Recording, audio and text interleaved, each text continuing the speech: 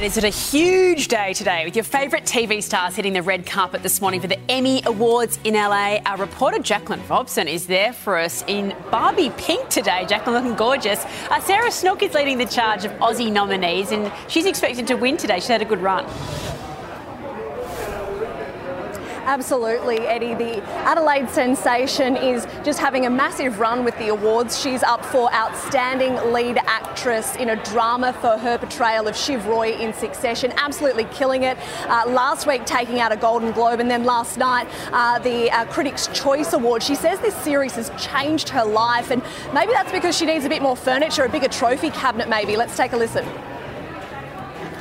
Job was extraordinary and such a joy to go into work every day and play dress-ups, really. I play dress-ups for a living, like all of us in this room do. What a silly thrill that is.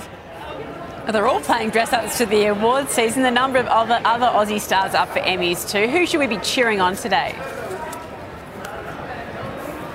Yeah, well, we've got Melbourne girl Elizabeth Debicki for a supporting role nod for her portrayal of Princess Diana in The Crown. Also fresh off the back of a Critics' Choice Award and a Golden Globe last week. Also to look out for is Murray Bartlett. He's already had an Emmy for his role in The White Lotus, but tonight he's up for Best Supporting Role in a limited series for Welcome to the Chippendales. Eddie?